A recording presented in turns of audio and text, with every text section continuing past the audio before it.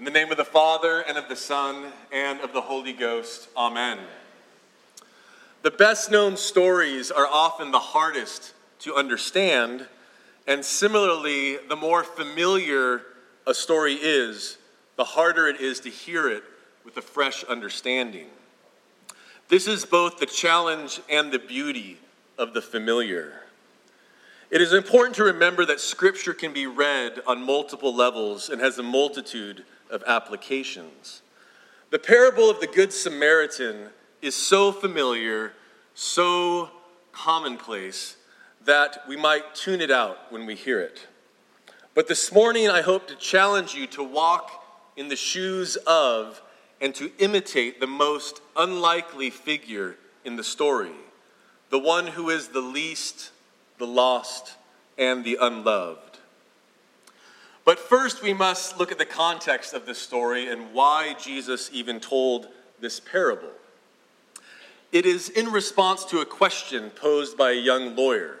Now, in this time of the world in Jerusalem, these young lawyers were not civil litigators. They were experts in the law. They were in God's law. So you might say they were theologians or systematic theologians. But nonetheless, just as precise. So when this lawyer theologian asks Jesus a question, in typical rabbi style, he returns it with a question. I was reading somewhere that Woody Allen had a famous quote about a rabbi, who someone asked the rabbi, "Rabbi, why do you answer every question with a question?"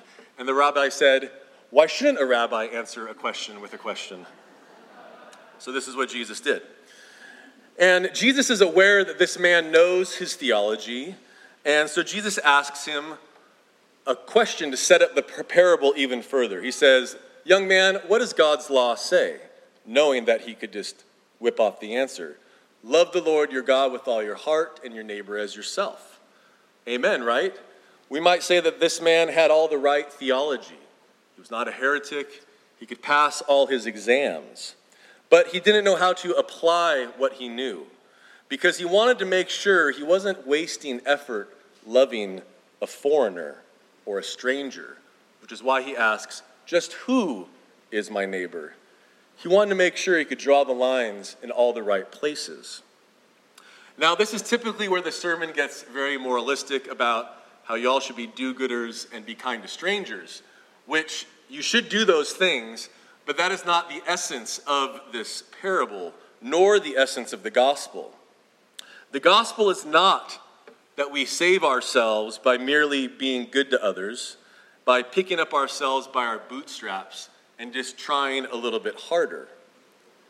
The gospel doesn't say, try to be good. It says that you were robbed, stripped of your clothing, left half dead lying in a ditch, and God found you, breathed new life into you, and gave you salvation by the death and resurrection of Jesus Christ.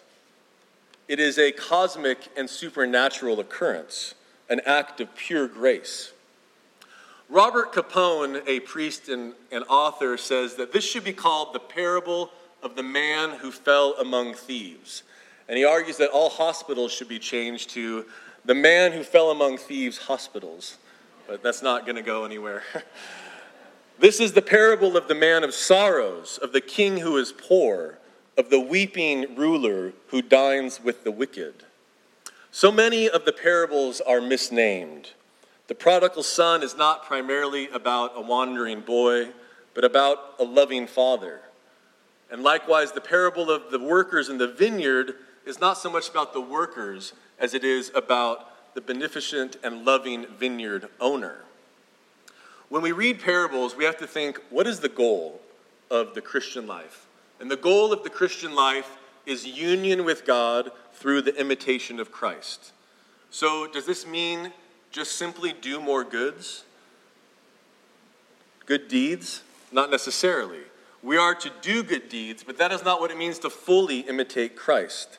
Jesus says that if we want to follow him, we must pick up our cross, surrender ourselves, and follow him in the good times and in the bad. Now, if we look closer at the Good Samaritan, we'll see he does just this. When Jesus describes the location of his parable, the first character we see is the, quote, man who fell among thieves.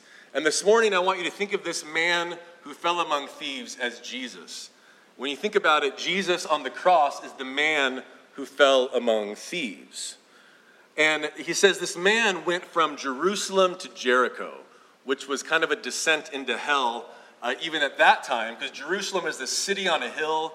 It's up on a hilltop. It's the capital. It's King David's city. It's this place of wealth, of majesty.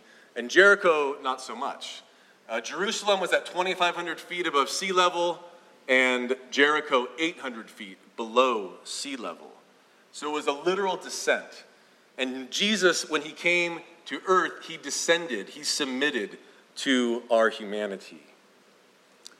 When the Good Samaritan sees this Christ figure, he enters into his pain.